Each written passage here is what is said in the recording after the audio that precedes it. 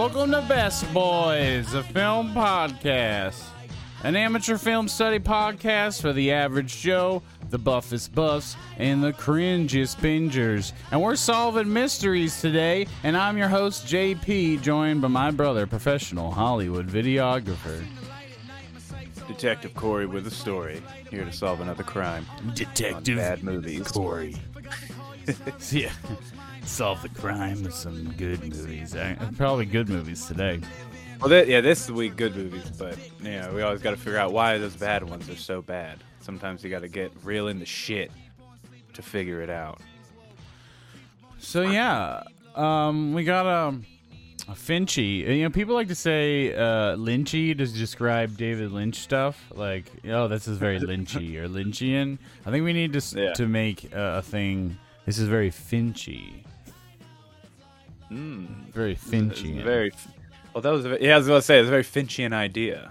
It was a Finchian way to do it. It sounds more regal and like fucking fancy and shit. It's like very Finchy. But yeah, we're back with old Finchy, old Dave Fincher. We were kind of at a loss for what to do this week. We're in between some planned episodes. And yeah, we're gonna do West Side Story this week, but we found out it wasn't gonna be on streaming till the 2nd of March of 2022. So we needed something to scramble quick.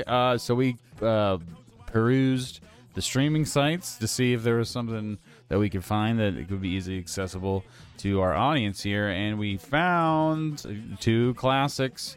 And these were it's actually Corey's choice. Of Seven and The Girl with the Dragon Tattoo by David Fincher.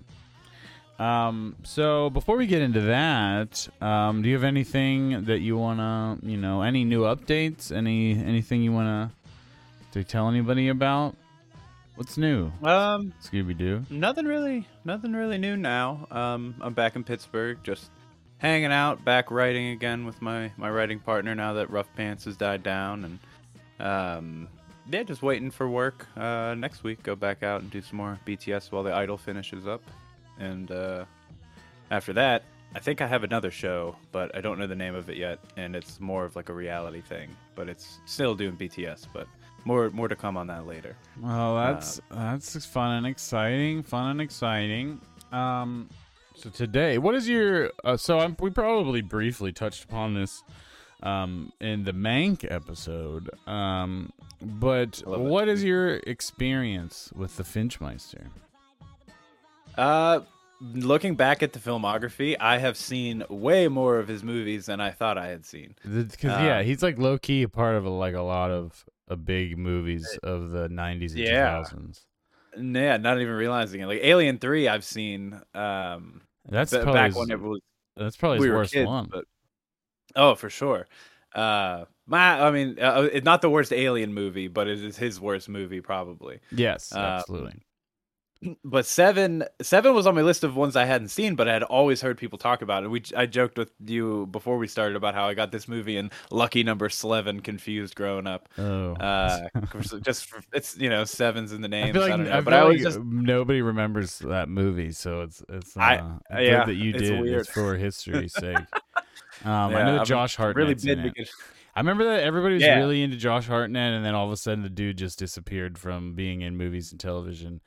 And I want to know why. That's someone needs to get to the bottom of that case. I think it was one of those like put all our money into be like the next action hero, or like not transporter, but like that kind of movie guy. And I don't think he did those. He never did the action movies. That's definitely was not his thing. I was saying, because that movie's pretty. What are you talking about? Lucky Number 11. Oh yeah, that was like one of the more. Because what I always mix that movie up with is Smokin' Aces. Do you remember Smokin' Aces? Vaguely. I know that Jeremy Piven was in it, but honestly don't remember who anyone else. They're all trying. It's like a bunch of hitmen. They're all trying to kill Jeremy Piven. Okay. I vaguely remember it now. Yeah. I don't remember anyone else is in it. I know there's other famous people in it, but that's all I remember. Okay, let's stop talking about that. No, Let's No more stop Jeremy talking about Piven. Josh Hartnett as well. And so Um, for me, I have seen almost all of his films. The only ones I have not seen are The Game, and believe it or not, I have not seen The Curious Case of Benjamin Butt Cheeks. really? Uh-huh. Wow. Yeah, I missed it when I it even was the saw that thing, one. and then I think like now it's so old that the CG doesn't look as good, and Mm. like the effects don't look as good, so I'm like not drawn to go back to it. But now if I don't really have any other choice. If David Fincher puts out a new movie, we're probably gonna have to do Benjamin Button because I haven't seen anything else. I've seen everything else. Um, Well, I too have not seen The Game, so we well, could do that instead. what are you missing out of all these? Right now, after this week, I'm missing The Game, Zodiac, and Gone Girl. Oh wow, Gone Girl's good. Well, some people I think in the modern era would probably consider Gone Girl one of their favorites, but I think a lot of people don't realize that he also did Fight Club, and Seven. Yeah, I knew him as the Fight Club guy at the time, but for some reason there was this disconnect recently, starting with like watching Mindhunter, that like, oh, that's the same guy. For some reason, I don't know why that is. I don't know if I got the name of the book author, like Chuck Palahniuk, confused with it or what, but Yeah. So David Fincher definitely has a very distinct style, and he likes to make his movies about similar things. A lot of them are crime films, either they're mysteries or crime related films. Definitely Panic Room, Zodiac. Zodiac is a mystery. The Girl with the Dragon Tattoo is a mystery. Gone Girl is a mystery. Seven is a mystery. The Game, I don't know. But sounds fucking mysterious. um, the Fight Club is probably one of the ones that isn't really. It's crime-ish, but it's more its more own kind of its own psychological. thing. Like, Yeah, yeah. I mean, he has some range, obviously, with Mank and Benjamin Button and The Social Network. And some people consider The Social Network the best film of the last decade. How do you feel about that? Of the I've only seen it 2010s? once. I've only seen it once back when it came out, and I remember like it being really good, and I remember it being a big deal that Trent Reznor did the score, and I remember being into that. But I'd have to rewatch it to give any thing. I just remember Jesse Eisenberg was like such a dick in that movie. I remember it being good, but I also remember like it's like not a story that I want to go back, really care to go back to. I Yeah, think yeah. some people it's a very like cultural touchstone movie for the early 2010s. It straight up like ushered in the decade. It is kind of, we know at the time. I don't want to get too much into Social Network, but at the time, I think Facebook was only, it was just reaching its popularity. It was just getting to like its huge mega thing beyond just like college kids. And then they made this, so it's like it felt like it was too premature. Like I would have loved to seen the movie made as like a more of a biopic later in life. And so I think it was like I felt weird about it at the time, like they made this movie too early, but it's definitely super good. So I think it was just me being young and not seeing the forest for the trees a little bit. That's what I think too. It's like I wasn't old enough to really pay attention to why I liked it or what makes it so good. So I just actually noticed this now, as that David Fincher also directed some music videos. He directed "Express Yourself" for Madonna, "Vogue" for Madonna, which is one of her probably classics. "Janie's Got a Gun" for Aerosmith. There's a Michael Jackson song, and then "Suit and Tie" for Justin Timberlake and Jay-Z from 2013. That is a song that is kind of lost. That was a hit that didn't take. But yeah, I think it's super. And obviously, we mentioned Mindhunter. I think he's also involved in that Love, Death, and Robots show. That's like an anthology thing. Mindhunter is excellent. If you're really into David Fincher films, it is basically that but longer, less dark. Like it's dark but less rated hard, like hard rated R. But super super good if you're into these like investigation and like the evolution of investigation tactics and whatnot. But all right, I feel like that's a good primer for the Finchmeister. Do you have anything else you want to add? Also see Mindhunter because it's shot in our hometown of Pittsburgh. That's right. That's And right. I get off on that. But all right. So let's start with 7. I think that makes the most sense with this pairing. So 7 is super interesting because it is like Fight Club. Everybody talks about Fight Club, and the Fight Club is definitely probably his biggest movie in terms of like cultural presence, staying power, and just like whatnot. But I would say that 7 is probably his second. A Social Network is probably arguably maybe his second, but I would like before like not thinking about that. 7 is totally the movie that like the big ass 90s movie. It's one of the movies I think of when I think of 90s films, like probably like in the first 5 because it's so quintessential. Especially this is definitely one of the earlier films. This is 1995. And it's one of the earlier films that kind of have that I always associate with the late 90s, but that like dirty, grimy, like green, everything's fucking green, like colored dark, like gray and green. You know what I'm talking about? Like the same thing in Requiem for a Dream, The Matrix, fucking Fight Club has the same look. Like there's that grimy, like apartment look in the late 90s, and I feel like this is a film that kind of maybe inspired some of that. Like I think it's one of the first ones of that wave, if that makes sense. I'm sure there's something else I'm not thinking of, but this is one of the earliest ones I can think of that really looks like that. Yeah, it's very much the that whole grunge apartment look that you're talking about. Like I can't think of specifics, but I just know the exact look in so many things that you've seen over the years. The Matrix is like I think The Matrix is one of the best examples because it's a little more bright because it's a lighter green, but it's still dirty and green and like it's a very like worn apartment buildings that are old. This is full of those. Everything feels like dirty cement and wood and like dirty wood. The only buildings that we see that don't look dirty are the apartments of the detectives, Brad Pitt and Morgan Freeman. So you've never seen 7 before this? No, this is the first time, and didn't know what it was really. The only thing I didn't know what it was about, other than the whole "what's in the box" like memes for decades. Yeah, so that's what I knew about associated with this movie was What's in the Box. I think it was like I Love the 90s on VH1 or something that like exposed me to a lot of like these things were important to if you were around during then and like for things that I missed or I was too young to fully grasp. And so I had like the What's in the Box was very much what I associated with this.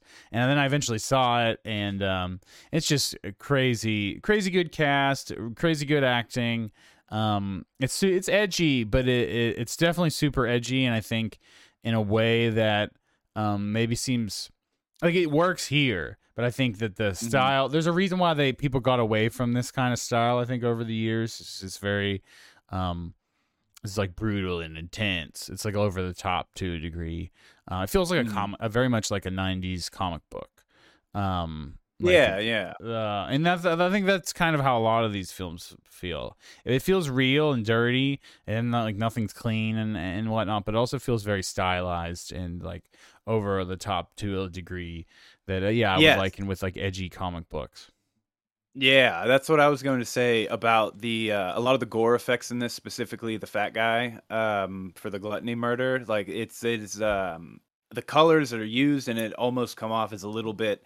Not cartoonish, but it for how dirty and grimy the room is. It kind of stands out a little bit as more over the top, or just something that's a little more just like not as grounded, not as realistic looking. But it's just it works in such a way that everything is just kind of like repulsive at the same time. It makes everything in all these apartments look like it's just covered in filth. Like even Kevin Spacey's character, John Doe's apartment that we see, it's like not dirty if you look hard, but for some reason because it's so old and it's dark and like the way the lighting is and like there's a lot of ominous glowing reds from like weird neon lights in multiple scenes. And it just makes everything look just grimy, just covered in grime. and it's super cool. I think it is a super cool look. It's iconic. It has obviously been done a lot, enough that we've coined it as an aesthetic before we even got to this episode. Um, but I think that's why, because it works so well. And I mean, again, like I said, they've gotten away from it. But when it really works. Yeah, and to that, I wanted to speak real quick about the lighting of it, because the lighting of this movie, I went back and forth with on like settling into how if I liked it and it worked with it or not, because starting in the beginning, you have a lot of that more like how you and I talked about how Lynch lights, or it's like more like theater lighting, where there's a lot of top light from lights that we don't see or don't have true motivation or whatever, just to add like kind of what we would call ambient light. Adding into things, and it's like those kind of things kind of take me out of the grittiness of it. But at the same time, this movie being at 95 is right at the turn of where that style of lighting is starting to like fall out, because even if going from this to Fight Club, its interiors go a lot more for just a big source through windows and a little less of that almost. It's interesting watching this change, and I'm almost curious at how much more grim and brutal this movie would look and come across, and if the things like some of the gore that's a little over the top would come as a lot more realistic and gross if it had more of that like super dark, like it's only the lights that are. See, I disagree with this pretty strongly, because I think the movie's incredibly dark. Like of the main scenes are very, very dark, especially the gluttony one, and like the one in his apartment. Like I think that they're very dark, and I think that's what adds to like your eyes are putting like a more of a texture on it than that's even there. Like the grain and the darkness. You're just like, your imagination's almost working at like what's lurking in the background kind of thing. Yeah, I think that I like the way the lighting is. I literally said out loud at one point, this movie is so dark. Because it is, and even when it's daytime, the world is gray. It's always raining. If it's not raining, it is completely overcast. Like there is no outside light, hardly. Yeah. And so there's like a lot of lamps, or like I said, those neon red, like in Kevin Spacey's apartment, there was like the neon red cross, and I think in the I don't know, the brothel place with the lust prostitute, there was like these red neon bars on the floor that were like bringing this red glow up from the ground, and it was very like, it was definitely over the top, like almost like a Blade club, like a vampire club in Blade. You know what I'm talking about? But I think yeah. And The Blade is another movie that has this kind of aesthetic as well. Like it's dirty and grimy, and it's a little goth. A little bit goth kind of, but not too much, like not overt. I don't know. I think that it works for this film a lot. It's dark, but I think if that's which I think is a valid gripe, but because you can't see everything, but I think it's definitely intentional in a way to create this atmosphere. Yeah, so I'm looking at the stills from this scene specifically, because everything that is exterior in this movie and everything that is not on a soundstage has that exact dark that I agree with you with, that it works super well. It's just the soundstage scene specifically. It's just because it's an older way they did lighting back then. That everything always has this like light from the top, and even though it is super dark and all that, you can still see most of what the room is and what it entails, versus like in the gluttony room, like you've got the lamps illuminating and you've got their flashlights illuminating, which alone would still create a lot more darkness, but then you have this ambient top light overhead just kind of hitting everything else to kind of help bring it up.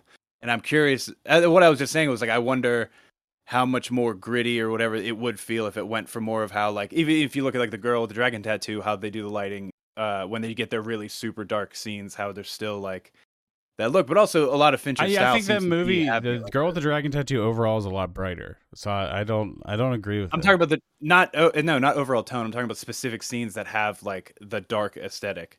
I'll show you some screen grabs later today in person. I feel like if you have to do that, then it's not that big of a deal.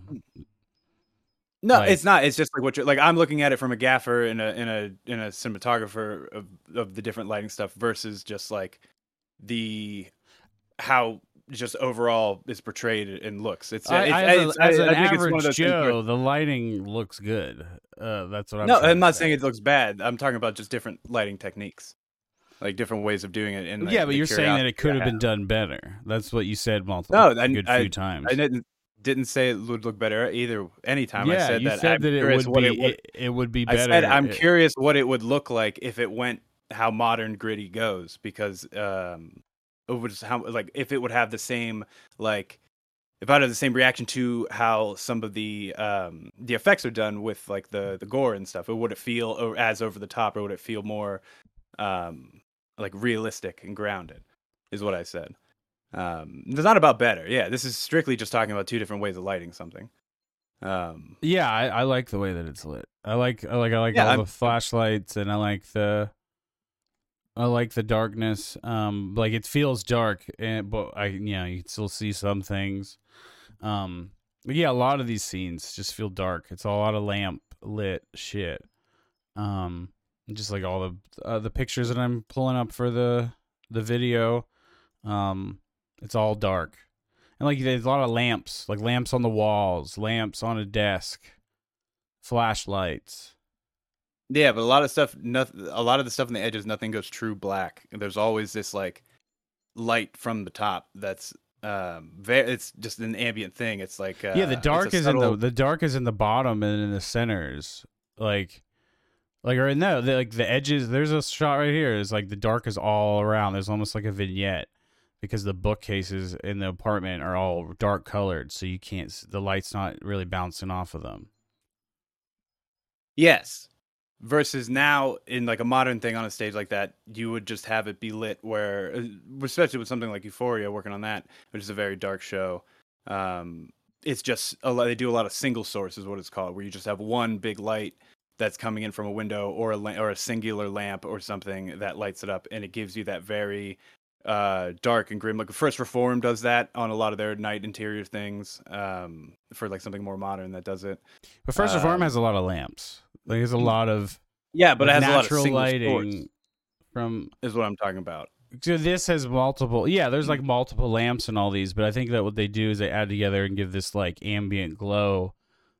Yeah, This, like creepy ambient glow. But it's still dark. It's not like filling in all the darkness. Like you can't see everything. yeah, no, I get that. I'm just saying the it's two different like ways to light a scene that changes like a lot. It would change a lot, and it's not about what's better or worse. I was just curious of what it would be looking like shot more modernly and more modernly lit. I think if would I still personally think that work it would different. take away from the style. That's what I'm saying. Yeah, Is that I think that this is like part of that is what makes this. I think it kind of reminds me of not the lighting, but the look of it overall. It's kind of in the lineage of Tim Burton films, like the Tim Burton Batmans or yes, something. yeah, Like Gotham. I I think get that. I think maybe that is maybe a progenitor for some of this, and I'm sure we could keep going backwards. Even I honestly reminds me of what's his name's apartment and Taxi Driver. It's more lit up because that movie's during the day, Robert De Niro's apartment, but that is like one of those run down old dirty ass apartments. Like that his apartment looks the exact same as some of these others from these movies. So it's just like it's just an aesthetic. But I wanted to ask you: is this movie supposed to be set in New York? Because it doesn't officially say where it's set, but it's shot in Los Angeles. I think that it's just supposed to be the big city. And he Yeah. references that Brad Pitt is from California. He calls him California, I think, at one point. But I don't know if it is explicit. Did you look at the wiki or anything? 'Cause didn't I see did. any. Yeah, it's not. They don't mention it anywhere there, other than the writer said he wrote this after living in New York for a year. And it seems to be New York, but yeah, we're not. But then really you sure. end up We in just, the desert at the end in Lancaster, California. So that's why it's like, is it or is it not? Because all the rain, it doesn't rain in California, so it's like that's what made me think like maybe this is supposed to be just like a generic New York. yeah, or something. I think it's just like your placeholder big ass city, because you're like Yeah. you said, it has elements of New York, has elements of L.A. Mm. So what? So there's a lot of things that are pretty classic about this movie. The Seven Deadly Sins motif is the biggest one, which is what it gets its namesake. And you kind of go through the film finding the victims of the serial killer and they're associated with a specific sin. And yeah, I think that's all done well. I think it maybe comes off today a little bit. There isn't so much Seven Deadly Sins stuff. There's literally an anime called Seven Deadly Sins. That maybe it doesn't seem as profound, but I think at the time, and just like, there's a scene where he has to get cliff notes for like Canterbury Tales and a bunch of these like old literature that references what he's talking about and like religious stuff, and like it's definitely trying to be a little heady, and that's the whole character of Somerset, is that he is like this old grizzled veteran detective, but he's also intelligent, and he uses psychological and more scientific and more modern techniques for catching serial killers. And honestly, a lot of what Somerset is trying to push is shit that is what Mindhunter is about. I don't know if you put that together. For sure. That they're like resisting his new science college man techniques. And it's still the 90s. Like the first scene too. And it's the 90s, whereas Mindhunter is in the 70s, right? I believe so. Yeah. And it's definitely a thing that David Fincher is interested in, is like law enforcement techniques. He's obviously super into serial killers and just catching killers. So we can go through the cast. Brad Pitt is Detective David Mills. He's like the young hotshot trying to make a name for himself. And Morgan Freeman is William Somerset. Gwyneth Paltrow plays Brad Pitt's wife, Tracy. And Kevin Spacey plays John Doe. And I wanted to... this is probably one of the most infamous Kevin Spacey performances. It's probably... it's also probably one of his stronger ones. So I wanted to know, does Kevin Spacey's personal life, in hindsight, affect how the serial killer comes off to you? Because when I first saw this, it was before that shit happened. So, I was curious if that like added a sense of real horror to it. No, not necessarily, but it was at the end when he does die. It was very like, feels extra good for it to happen. To get some just desserts. But no, I didn't really like think about it at all during the movie. I just kind of got lost into that whole ending. From the time he shows up at the end too. He's a very good actor, but it's such a terrible person. He's disappeared for a little while too, so I think it's kind of. And all things kind of fade, not like that it should. It just you don't think about it quite as much as you did a few years ago. It kind of reminds. I only bring that up because when we watched Lost Highway, I brought up how Robert Blake, who plays the mystery man with the white white painted face, and how he's a real fucking murderer in real life, and does that add the creep factor to it? And with that movie, it certainly fucking does. That movie, it somehow adds so much for me when I see it. I'm like, this movie is like, this man is the embodiment of evil, which is what the character literally is, and it's funny.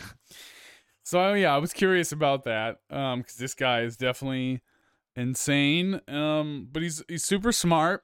And so about both these movies is a good time to bring up that David Fincher is definitely all about atypical ways to present a story that you may be familiar with. Like The Girl with the Dragon Tattoo, boy, if you like a 3-act structure, you're gonna have a problem with that movie. I didn't. I liked it, but this doesn't go that far. But if you want the good guys to catch the bad guy in the end, it's not very fulfilling. The good guy. Let me just spoiler alert: the good guys lose, and the bad guy wins.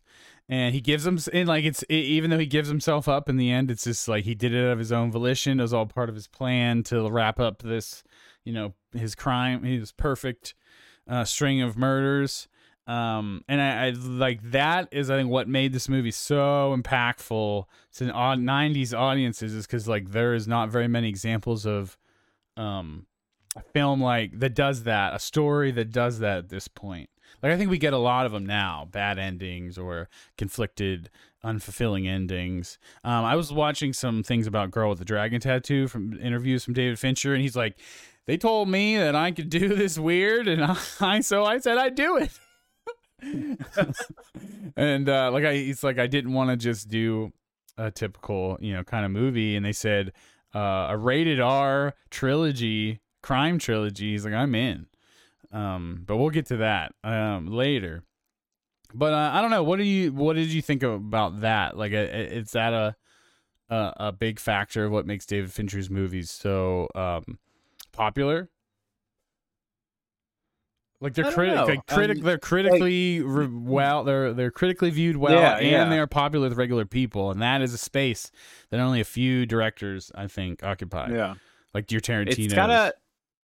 Yeah, it almost kind of reminds me with the Wachowskis how it was just about everything was just about how do we make this like not only as like deep but also like as cool as possible, and it feels like he's flexing the creativity sense and how he can warp the presentation of the story, but also you have all these like gripping things that a regular person would be into. Everybody can connect to a murder mystery and be like on the edge of it, but it's just how you weave that in, and then you give them this kind of an ending, and especially for that time, it's because your entire time you're gonna think, who's the last person? What is the last thing? Like, by the time the box shows up, you're just like, you immediately know what's in the box when it shows up, but at the same time you have that like hope. It's so because it doesn't spell anything out, but it's laid out enough that like at the end, like I would assume everybody knows what's in the box. I honestly, the first time I saw it, I wasn't sure until Morgan Freeman like falls back. He's like, oh my god, and he's like, don't come over here, boy, don't come over here, boy. It wasn't until that the first time I saw this, I figured it out, because like this time I noticed Kevin Spacey's like, how's your wife doing, David? Yeah, that's what gave it away for me. It was like they dropped the wife like 3 times. Yeah, like he says like something about his wife like multiple times, and then that's when it sets in. It's really good about breadcrumbing.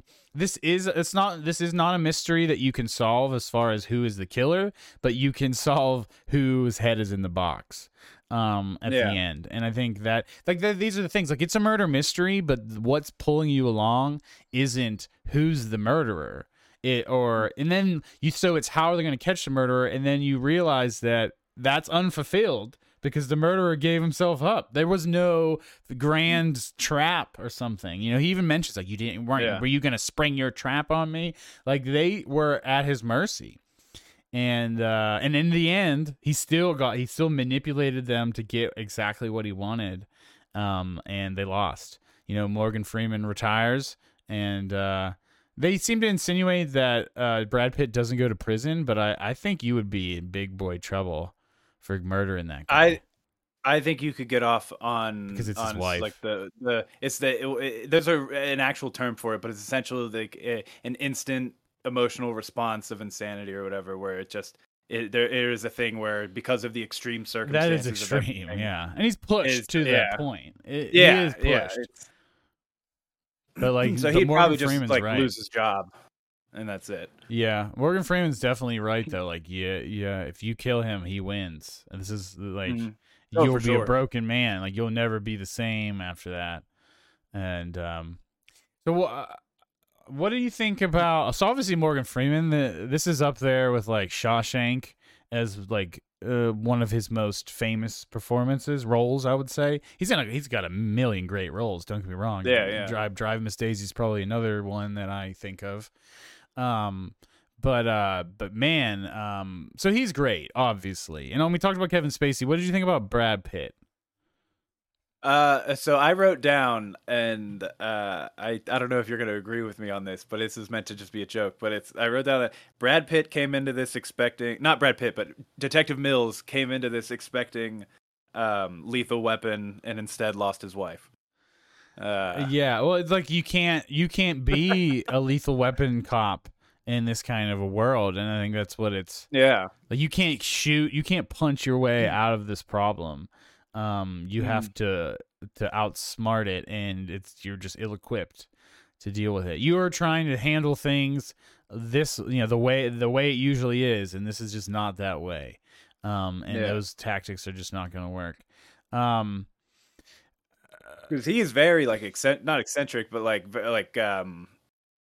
I would say is like on one for the most of it. Just he's hyped up, he's new, he's excited. Yeah, he's trying to. He's trying to, and he's worked in Homicide before. He makes the point of telling us that several times. But then Morgan Freeman's like, "You've never worked in the city.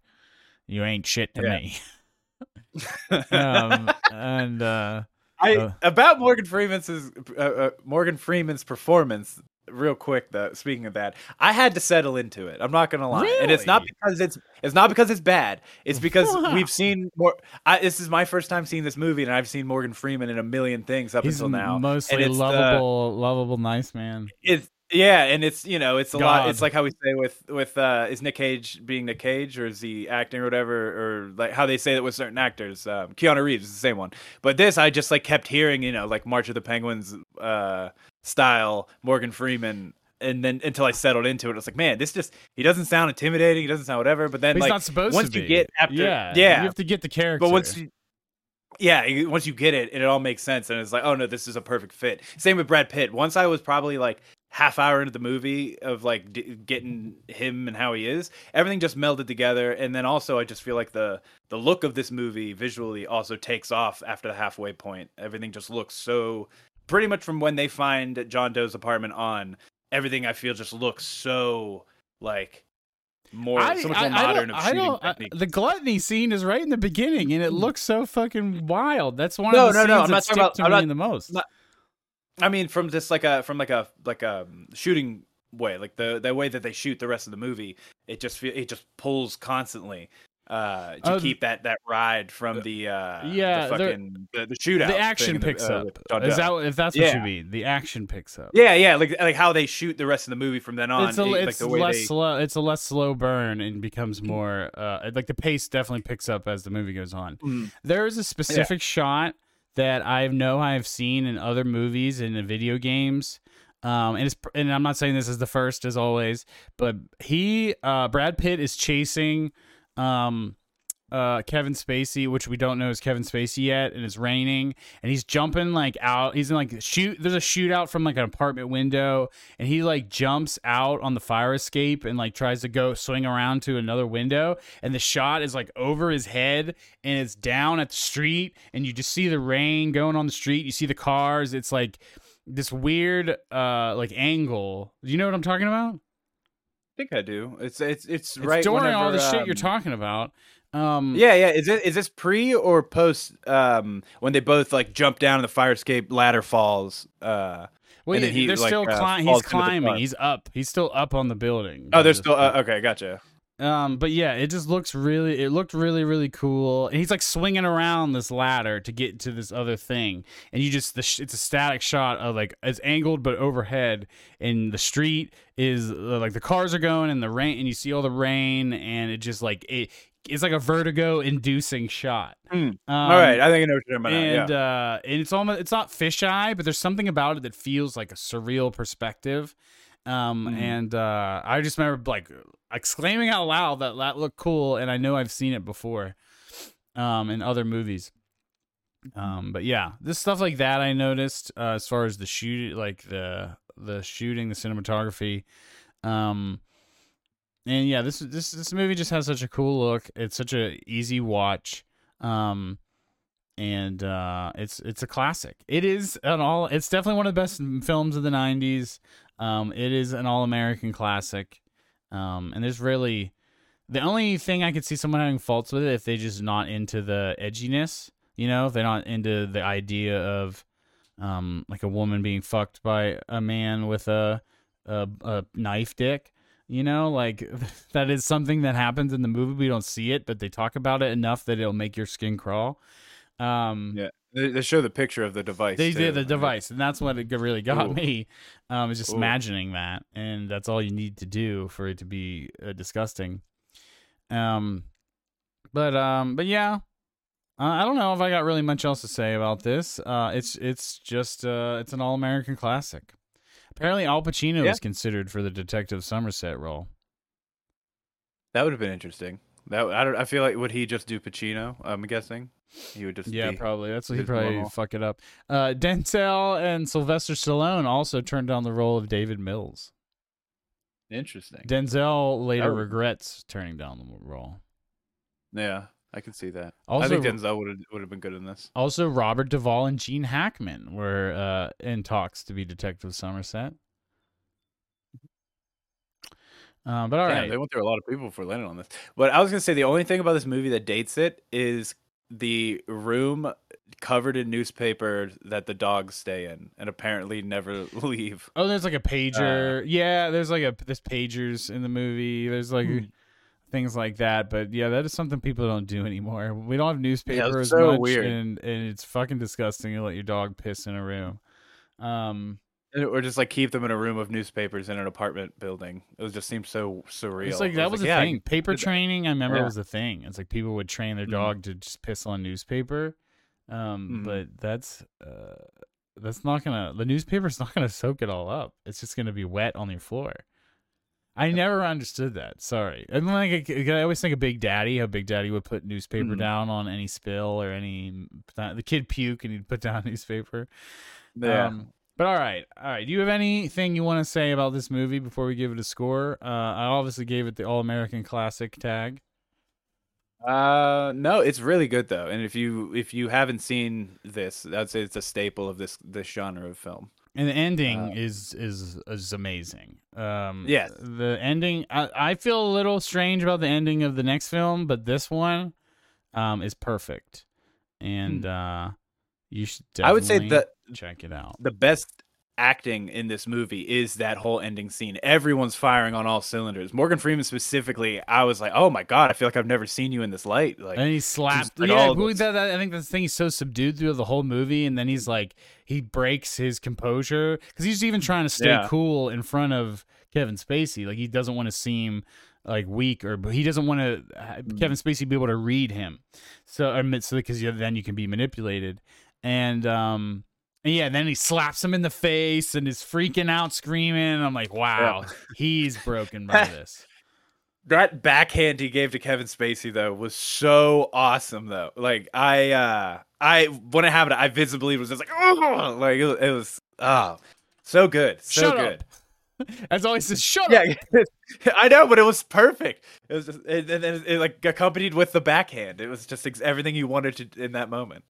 Um, but yeah, it's everything. Anything that I had like weird feeling in the beginning of the movie, by the end of it, like settled in and everything is just so perfect, and it's just yeah, definitely. If you haven't seen it, this is up there with movies that are must haves in the home.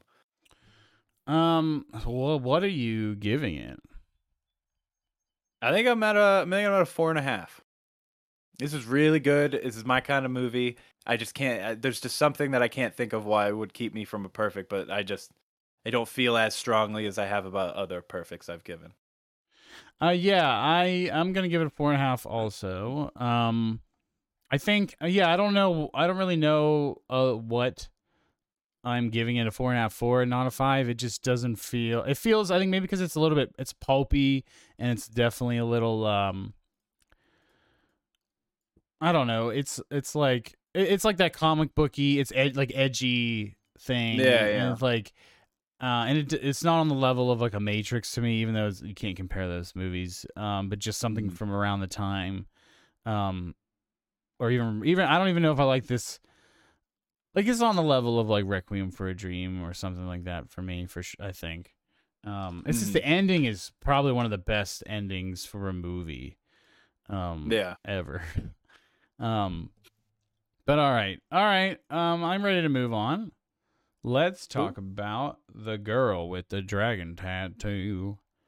So the thing about the dragon, so I honestly, for the longest time, thought that this movie was a Hannibal movie because Really? there's Red Dragon, the Hannibal movie Red Dragon. Yeah, yeah, yeah. And I think when this movie came out and some of the advertising for it, and knowing that it was also a murder mystery kind of movie, which is what Hannibal is. So I don't know why. I thought that it was, but I didn't see a Hannibal in it. And I saw Daniel Craig, and this is Daniel Craig. I think was he James Bond by this point? I think he was. Yeah, this is 2011, so I believe. What was the first James Bond? Not Quantum of Solace. That's the second one. Casino Royale. Yeah, Casino Royale. But yeah, so Daniel Craig, actually, you know what is funny? Daniel Craig and Christopher Plummer are both in this. And do you know what movie that they are both in that is more recent? Christopher Plummer's last role. He's the old man in this film that hires Daniel Craig. That's a hint. No, nothing. Knives Out. Knives Out. Boom. Did you spoil it? I said, yeah. I said it earlier. Oh, yeah, okay, you just not heard me. sorry. Yes, Knives Out. They're both in Knives Out, and I can't lie to you. In my head, I just made it a headcanon that this was a prequel to Knives Out. Or this not a prequel because it came out first. This was that Knives Out is a spiritual successor to The Girl with the Dragon Tattoo. They're both mystery. They're both crime mystery films with Daniel Craig solving the mystery, and Christopher Plummer is involved with hiring him. Actually, hires him in both movies. Yeah. So what happened is Daniel Craig leaves Europe after the end of this movie, goes to Louisiana, and indoctrinates himself. Gets the accent real thick, changes his identity for God knows why, and then ends up in Knives Out. And I'm all honestly, about it. I kind of want to know if Rian Johnson had any of that in mind when he made Knives Out. It's obviously a different film. Yeah. There's a lot that overlaps, which we just mentioned. So much that that you could fit the movies together. This tonally, though, is much, much different. Honestly, this tonally is strange. It is not. It gets super dark. Obviously, anyone that has seen this movie knows that there are a couple of particular scenes that are extremely graphic. And you require trigger warning. If any of the audience have not seen this episode yet, there is scenes of sexual violence and rape. There's one in particular that is awful, and not awfully done, just awful to see. And extremely. And but the movie shifts like through these tones, and it's mostly dark and serious, but there's a particular part like that gets almost action movie related, where there is a motorcycle chase and a big explosion, and one of the main characters is looking away from the explosion, literally in a pose, all cool. You know what I'm talking about? I think towards the end of the movie. How do you not know what I'm talking about? It's the big. Yeah, we're talking about across the bridge at the end of the movie. When the killer dies and the car blows up. Yeah, that's what I'm talking about. They go across. I just don't know how you can confuse it with anything else. I'm just making sure we're thinking of the right thing. Because I don't remember her walking away posed when the explosion happened. I thought she looks away with gun in her. She's looking away with gun in her hand as the explosion happens. Like, it is obviously supposed to be like this action pose moment. Mm-hmm. Yeah, I thought she was watching the explosion. Then she turns the gun and safety on, and then it's leaves. Well, she looks at it and then she looks away, and there's like this hold, like there is this moment. Yeah, pose in front of an explosion. Yeah, I thought you meant like she's doing the generic walk away, like while the explosion. It literally, but it almost it feels like that. Like I get what it's definitely, it's definitely spiritually that kind of thing. And I remember like, what the fuck? I literally said that out loud, and it's like, and they've established it earlier in the film. Like the same thing. Like after you have this horrible graphic rape scene, that is just awful. It's like really, I think what turns it on its head is that the victim just like storms back into the place, fucks the guy up, and like just takes over his life and is like, fuck you. It was like her therapist and ward or whatever, like who's like what like has to caretaker or something. I don't know what you call it. That's it.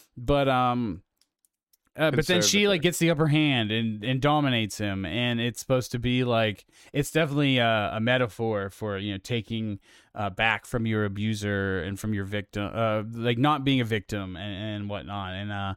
And then there's people out there that could definitely articulate this stuff much better than I can, but I know that that's what it's kind of getting at. And it is powerful to see, like she takes her power back.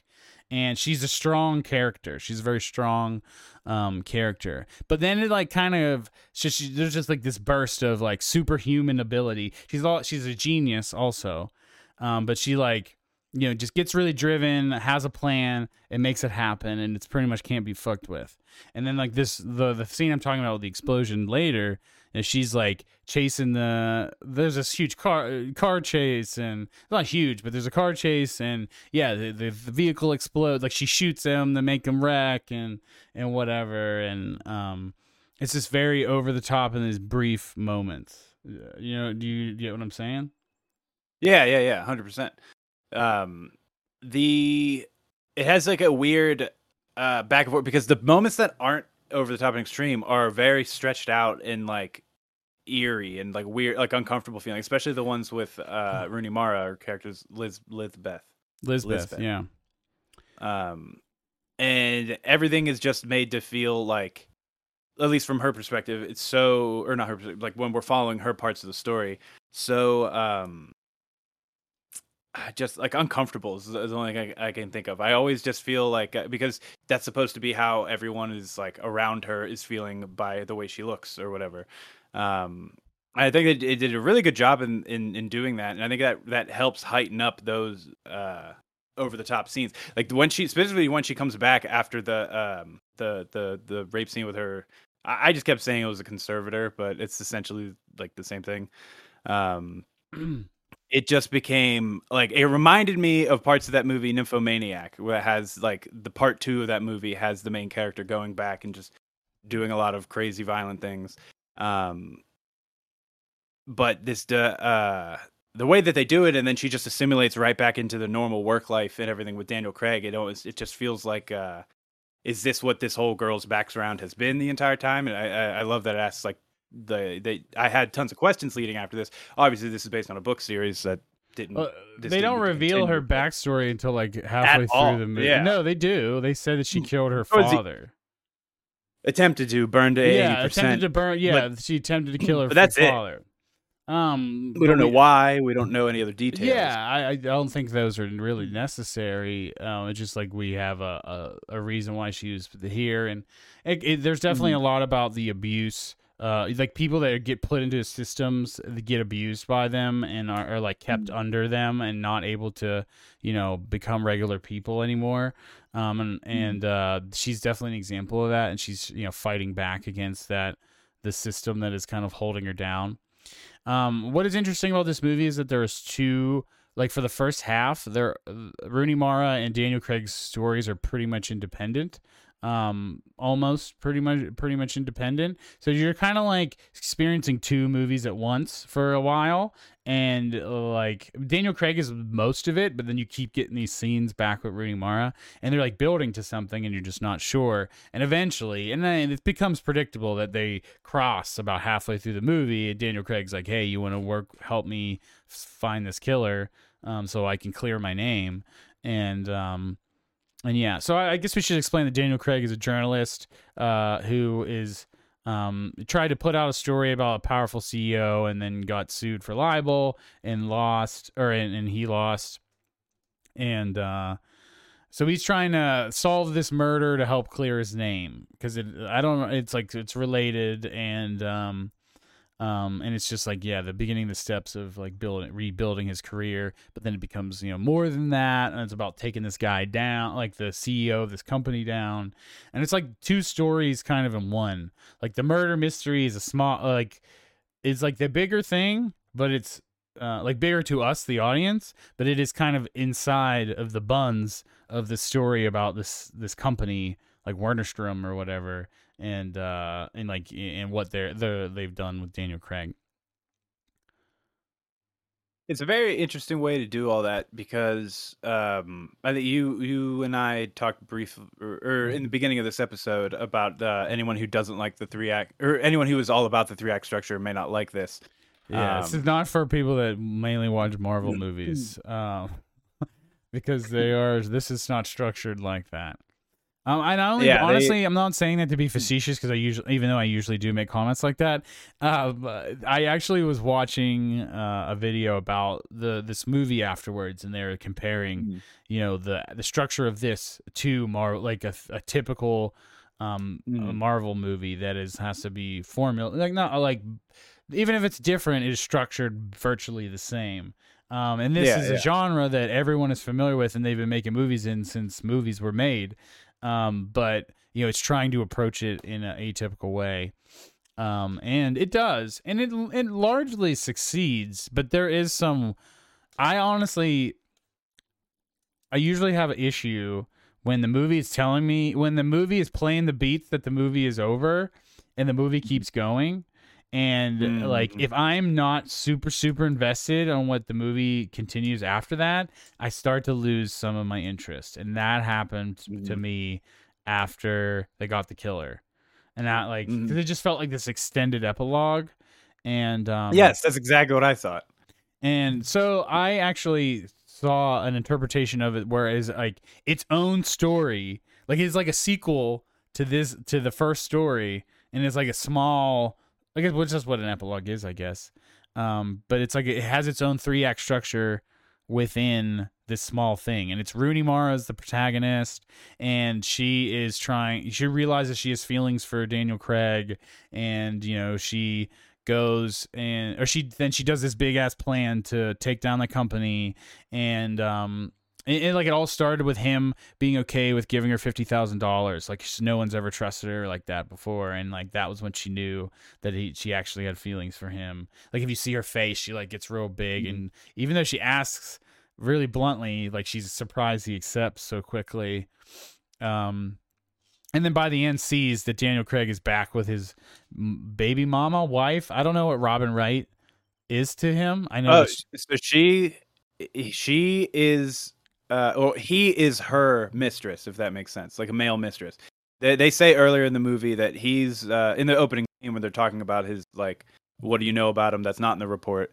Daniel Craig, they said, is divorced with a kid, and Robin Wright is married, and they have an affair together. Oh, wow. So Daniel Craig is already divorced from his wife and everything. Robin Wright is having an affair with him. Okay, that makes sense. Okay, that makes much more sense. But in the end, Rooney Mara sees them holding hands and then decides to like throw out the gift she got for Daniel Craig. A leather jacket, and she just rides off into the sunset. Or not in the sunset, but just rides off into the distance. And it's interesting. But here's actually a good part to bring this up. Is this movie, did you know, was intended to be a trilogy? Yep. It's a book trilogy. They set up several characters that do nothing. They're only meant to be set up for future movies. Yeah, like one Rick of Flag. them is Joel. Yeah, Joel Kinnaman is one of them. I've Rick Flag. I knew that's what you'd know, Mass. He has one line. He's RoboCop too, I think. He's at the very end of the movie. Yeah, he's one line at the very end of the movie. I was like, that's Joel Kinnaman. There was somebody earlier too. I can't remember the actress's name. They were at like some dinner party in the beginning, and she had a scene with Daniel Craig, and they were talking. And she supposedly comes back, and the therapist guy is involved more in the future movies. So whatever reason, they did not decide to make a sequel. I wanted to look at the box office. Apparently, the movie made $100 million on a $90 million budget. So, then that's why the movie didn't make. And I think Avengers came out like a month later and made broke fucking records. So studios, I think, just saw that and were like, nobody wants an R-rated franchise that's like grounded in the real world. Like they want superheroes. This is probably around the same time that like movie companies, they saw the success of the MCU and they're just like, we can make a universe about anything. Like we can make Mhm. the Universal Monsters universe, the Dark Universe or whatever. Like we can make Yeah. them about anything. And I think that that's what this was supposed to try to be. And not like a universe, but like sequel, The a Dragon franchise. And Yeah. this is based on book series. I think it's a trilogy of books. And I think they even Did tried to the make a show out of this a few years ago. I think it's Swedish or Swiss movie was made for this like 2 years before this movie came out.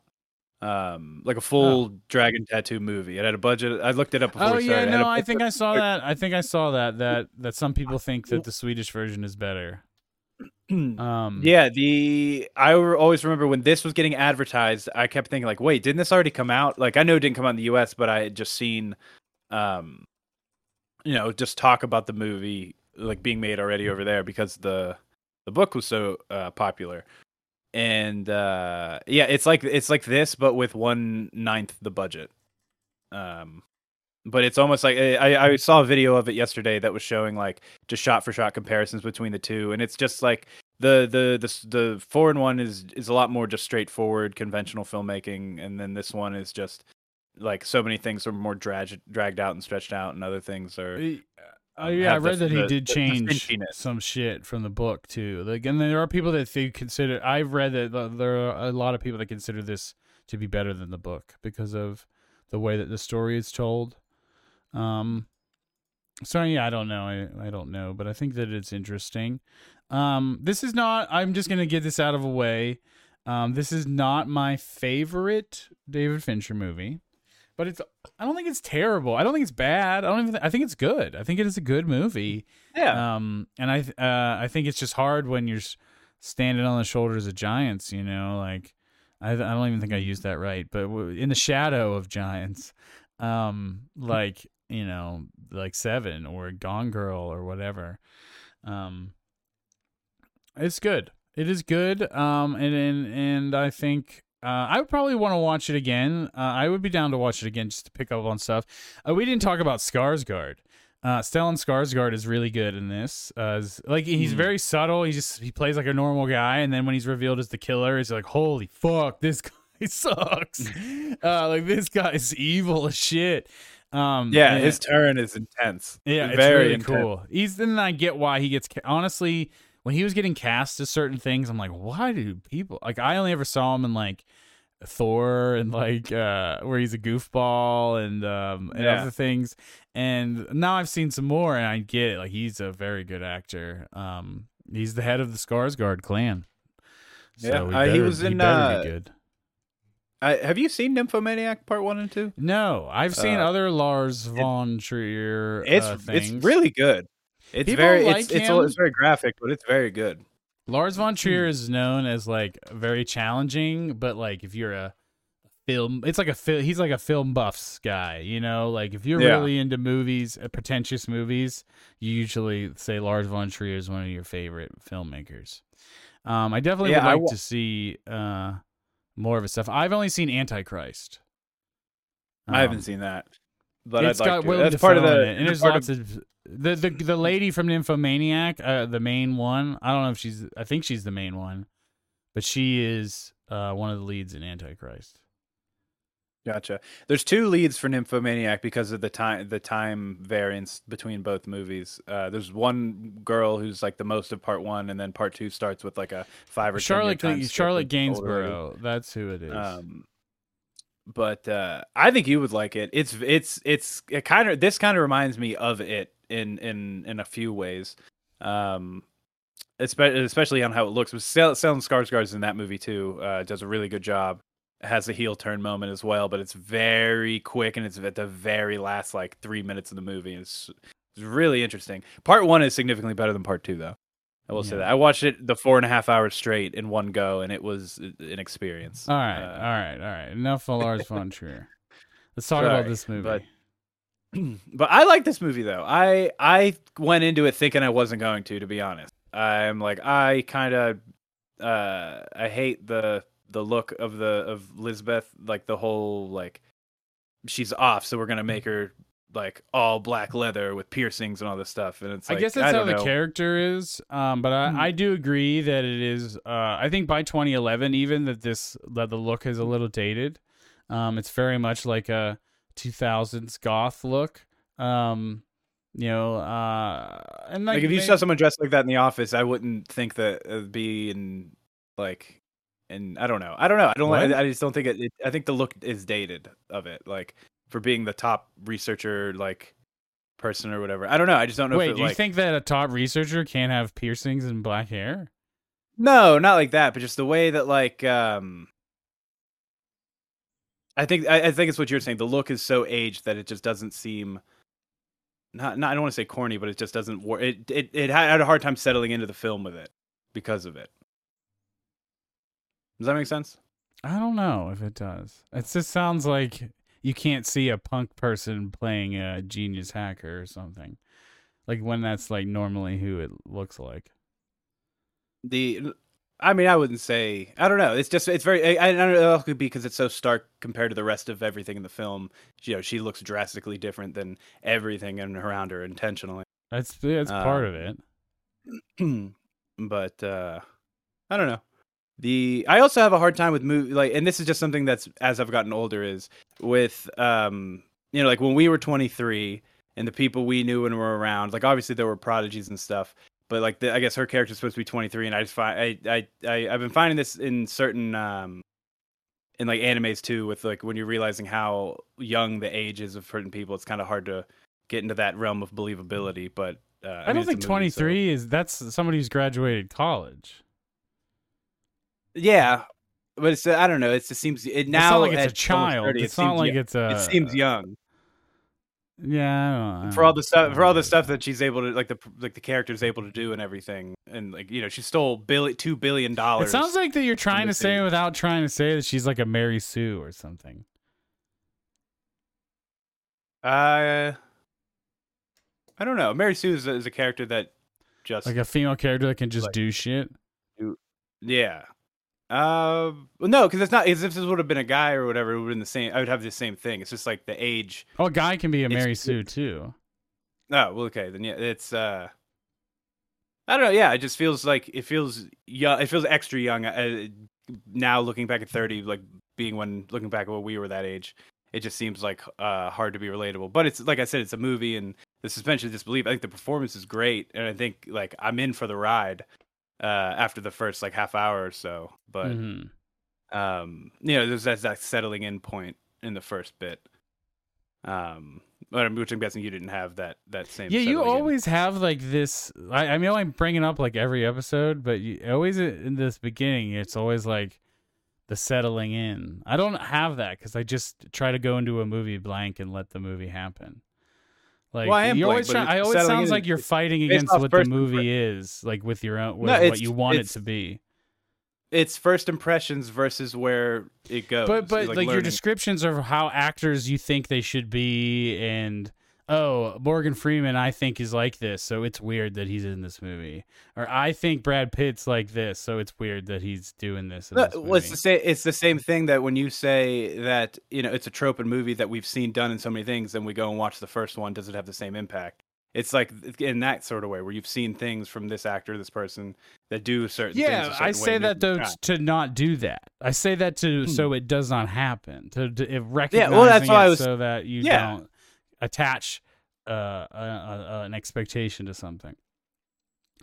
Yeah, all right, that's fine. That's fine. I'm gonna keep pointing it out when I hear it. That's all.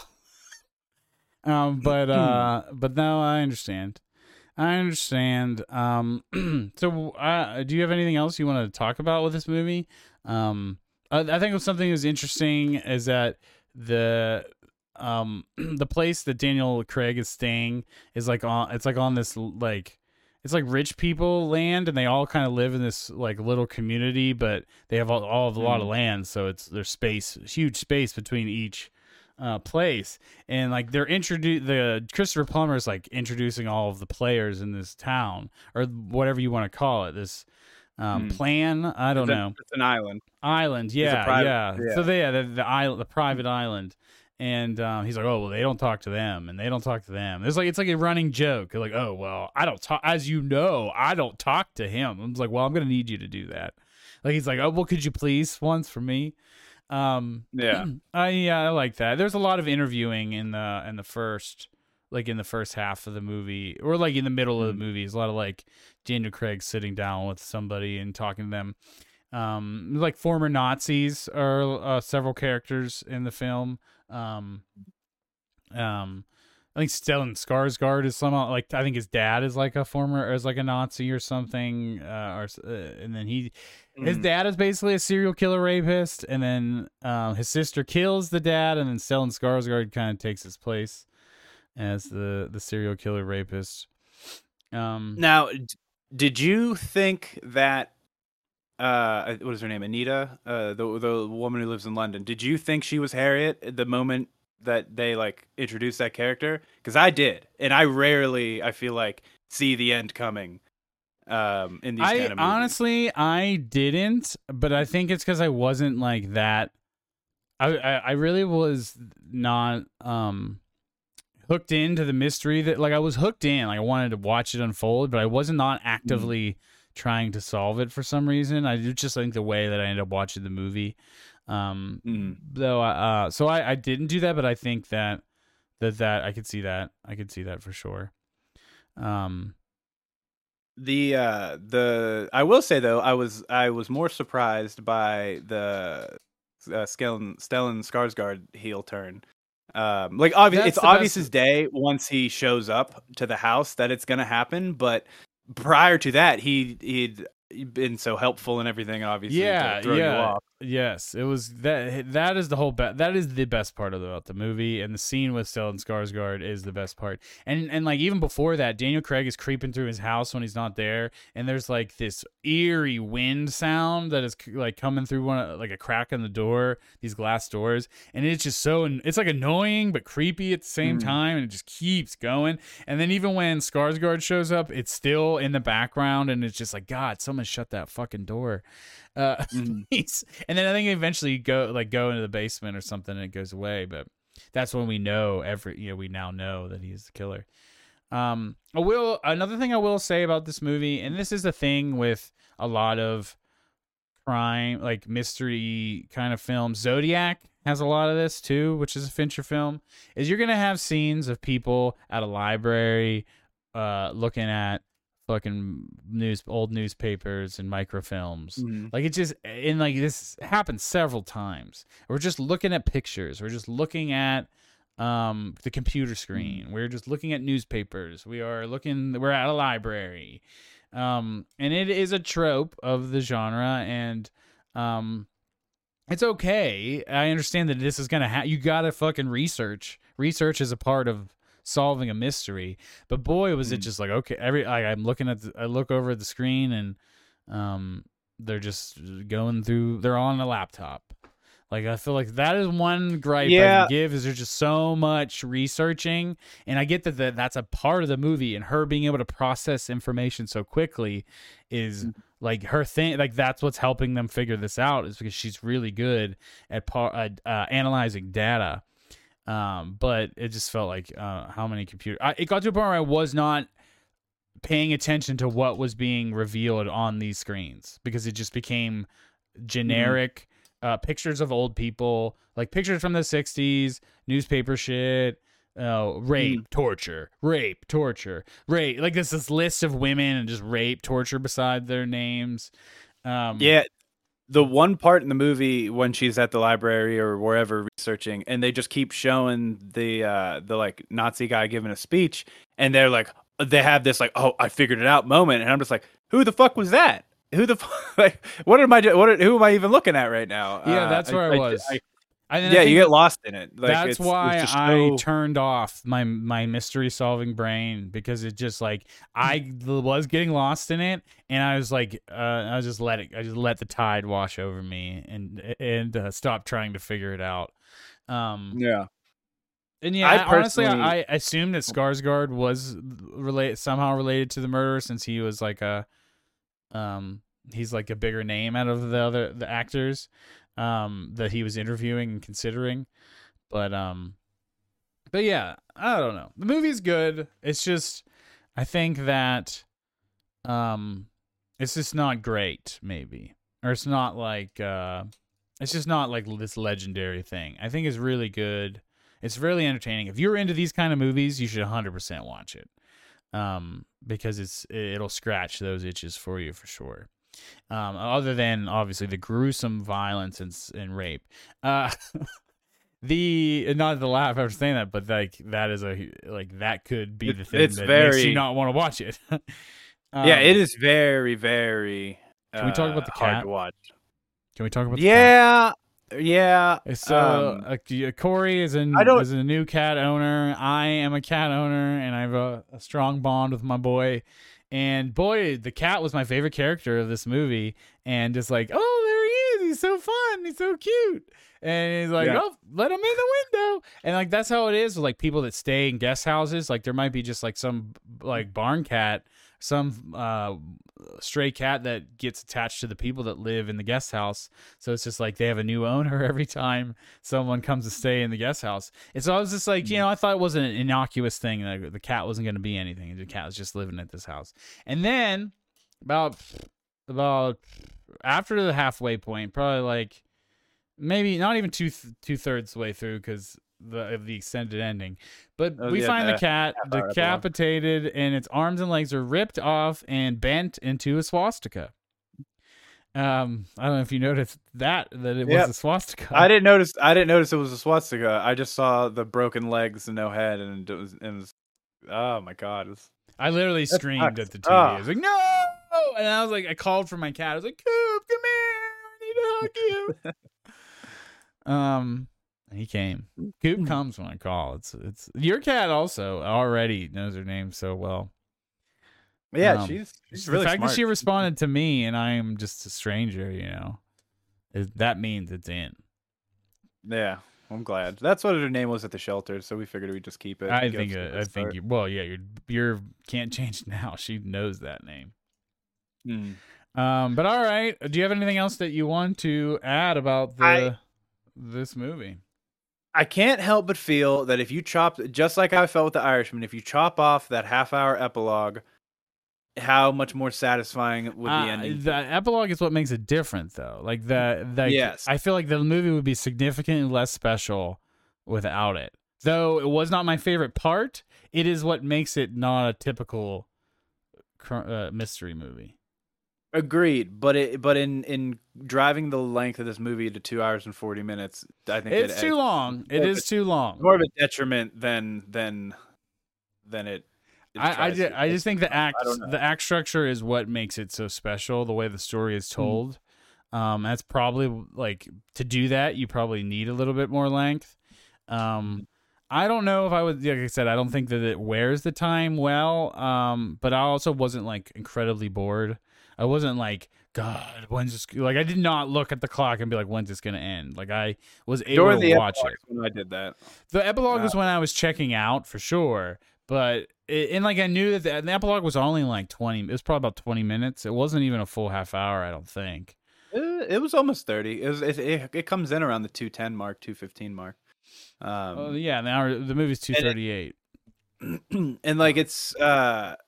What I was gonna say was it's awesome getting to watch more of Rooney Mara's character like do her thing and really like flex what she can do, but there's no time spent with the CEO guy, the criminal guy, enough to care about anything that's really happening to him. Daniel Craig's not really involved in any of it at this point. Yeah, it feels like a different movie. It's the same. It feels like a sequel or like a side story.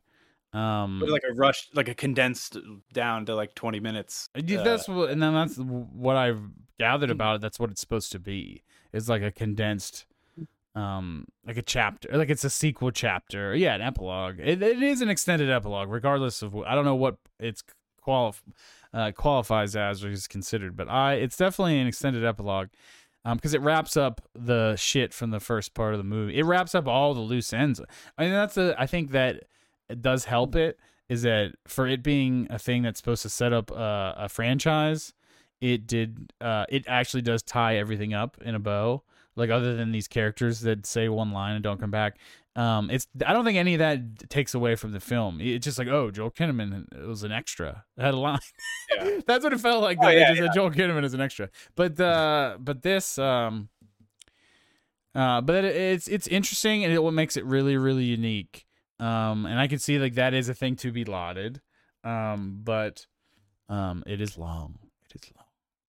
I'm gonna just admit, I will admit that I did not watch it all in one sitting. I watched it in 2 chunks because I think that probably helps. Find it long in if you find it long in 2 chunks, then I didn't find it long. I didn't find it long, but I could tell that it was a long movie. Like I wasn't bored.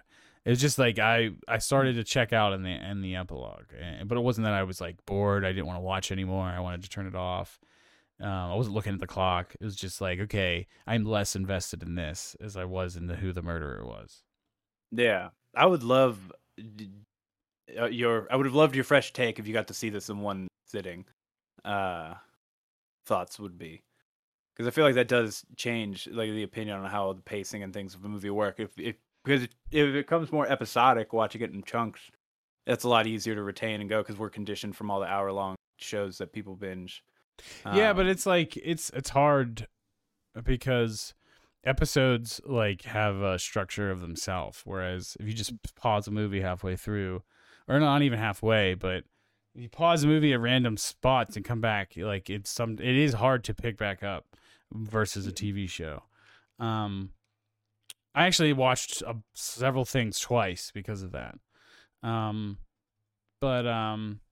But yeah, I had to do it for time because I'm busy. But it's I don't know. I think it's good. I don't mind the length, but it's also I recognize that it is very long. But yeah, do you have anything else you want to add before we wrap this up? Do you think that it deserved the sequel it didn't get? Yes. I don't think it would. I don't think the money that financially is sustainable, but yes, I would have loved to see them finish this. Me too. I really like aesthetically, and even though I dogged on the epilogue, I do like this kind of unique story structure. I would be down to watch more, like the 2 more of these, just to see at least one more to see where it would be going, because they do, like you said, that it covers the loose ends, so there's no really like setup for what is going to be the next movie. The little that I've looked at seems like it's more about Lisbeth than Daniel Craig's character. That like this story might be the end of the story for Daniel Craig's character, but I'm not 100% on that. Yeah, I would have been interested. Obviously, Rooney Mara is awesome, and she's in a lot of great stuff. But yeah, what are you giving the girl with the dragon tattoo? I'm torn between a 3.5 and 4, but I think I'm gonna go 3. The same. I'm gonna say 4, but I think it's close. A lot of cool stuff in here, but it's. I feel like I have too many not gripes, but like things I didn't like about it to knock it down. All right.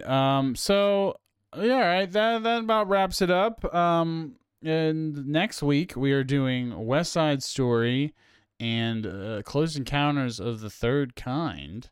So more long movies for y'all. You guys ask for long movies, we pick them. This is to be for Oscar prep. And I'm excited to do the rest. Once we get past West Side Story, I'm excited to do the rest of them because there's some good stuff. I really want to see Drive My Car. Really, really, really, really, really want to see it. So that's cool. I'm excited. Based on how good the Oscar movies we've seen are, I'm very excited to see the rest of these. Except for West Side Story, I don't like musicals, but I'm sure it'll be good. It'll be, I think, from what I've heard of it, it is shot really, really well. So as far as somebody like you that watches bad Michael Bay movies for research, this should just put it in that category. Cool. I love the cinematography. I think this is supposedly really pretty and colorful. and like has like whatever. We'll talk about it next week. So all right, that wraps it up for the Best Boys. Make sure that you like and subscribe and follow us on all the things. You can follow us on Best Boys Film Pod on Instagram and Twitter. We're also on Facebook. You can follow me at Slop Thomas on everything, and Corey at Corey with a story with a K. And next week is West Side Story and Close Encounters of the Third Kind, Spielberg. And this was a Finchy episode. And that's that. Have a good night, y'all. Peace. And the Batman, March 2nd. Or was it March 2nd or 4th? Oh, yeah, no, we're doing Batman next week. I lied. No. Batman's next week. I because you said those two, so I just figuring, we'll probably just watch Batman on our own and then just save it for whatever. No, we're doing Batman. I'm still recording, so they're hearing this.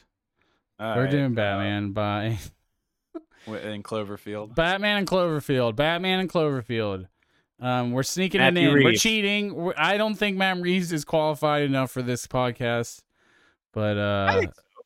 I don't. But I think he's close. But he's not on a level of these other fellas and ladies. He's no Jane Campion. He's no Jane Campion. Let's say that. But I want to see this fucking movie, and I don't care. It's just like what happens is if you let in this movie, like should we have done Far From Home or whatever the whatever. I think this is different because of the because that was lauded. That was lauded. The Spider-Man. It's a phenomenal movie, but it's a Spider-Man movie built on the backs of 20 other movies. I agree. And we did do Eternals also. Yeah. But that was because we literally, it was just to force in Nomadland. That was the only reason we did Eternals, is because we wanted to do Nomadland. But I think Matt Reeves gets it because, like, while some, I don't know if you've seen Planet of the Apes movies, I think they're good. But really, Cloverfield brought back modern found footage. But he's got to do more than that. You got to have more than just one movie. No, but kicking off an entire genre with your movie, I think is still like a big thing to laud in itself. I mean, people lauding what's that found footage movie from a few years ago? What was it called? It was superheroes. These teens got superpowers that no one remembers the movie anymore. Chronicle. Yep. Chronicle. That's another sucky director. You remember that movie? Another director Josh Trank that sucks. Josh Trank, I guess, is just super difficult to work with. And also Fox fucked him hard. But yeah. And Planet of the Apes is not enough. Not enough. But we'll see. Maybe the Batman is going to be the new Christopher Nolan. That is one thing I'm seeing is that people think it's just Christopher Nolan Batman over again. Because it's like really? grounded in reality. It's not. There's no superhero shit that we've already done this. But I'm interested. I'm only giving a shit because of Robert Pattinson and Paul Dano. That's it. And Colin Farrell a little bit. He's getting his own Penguin show on HBO Max. Yeah, I know, because DC needs the money because they realize that if they just leave it as a snow dog, that people will be pissed. Yeah, apparently. He is snow dogging in this movie. Great. It is confirmed that Colin Farrell is a snow dog for this movie. I'm assuming it's the opening scene. Is what it is. Yeah. After that, it's out. That's what I assumed also. But I think also this is great. Like the way it's shot and everything looks fantastic. It looks different than all the other Batman movies. Looks different than the superhero stuff. All right, it feels like sorry. I think it looks good. Can we talk about it next week? Yeah. All right. 100%. All right. Have a good one, guys. All right. Later. Bye.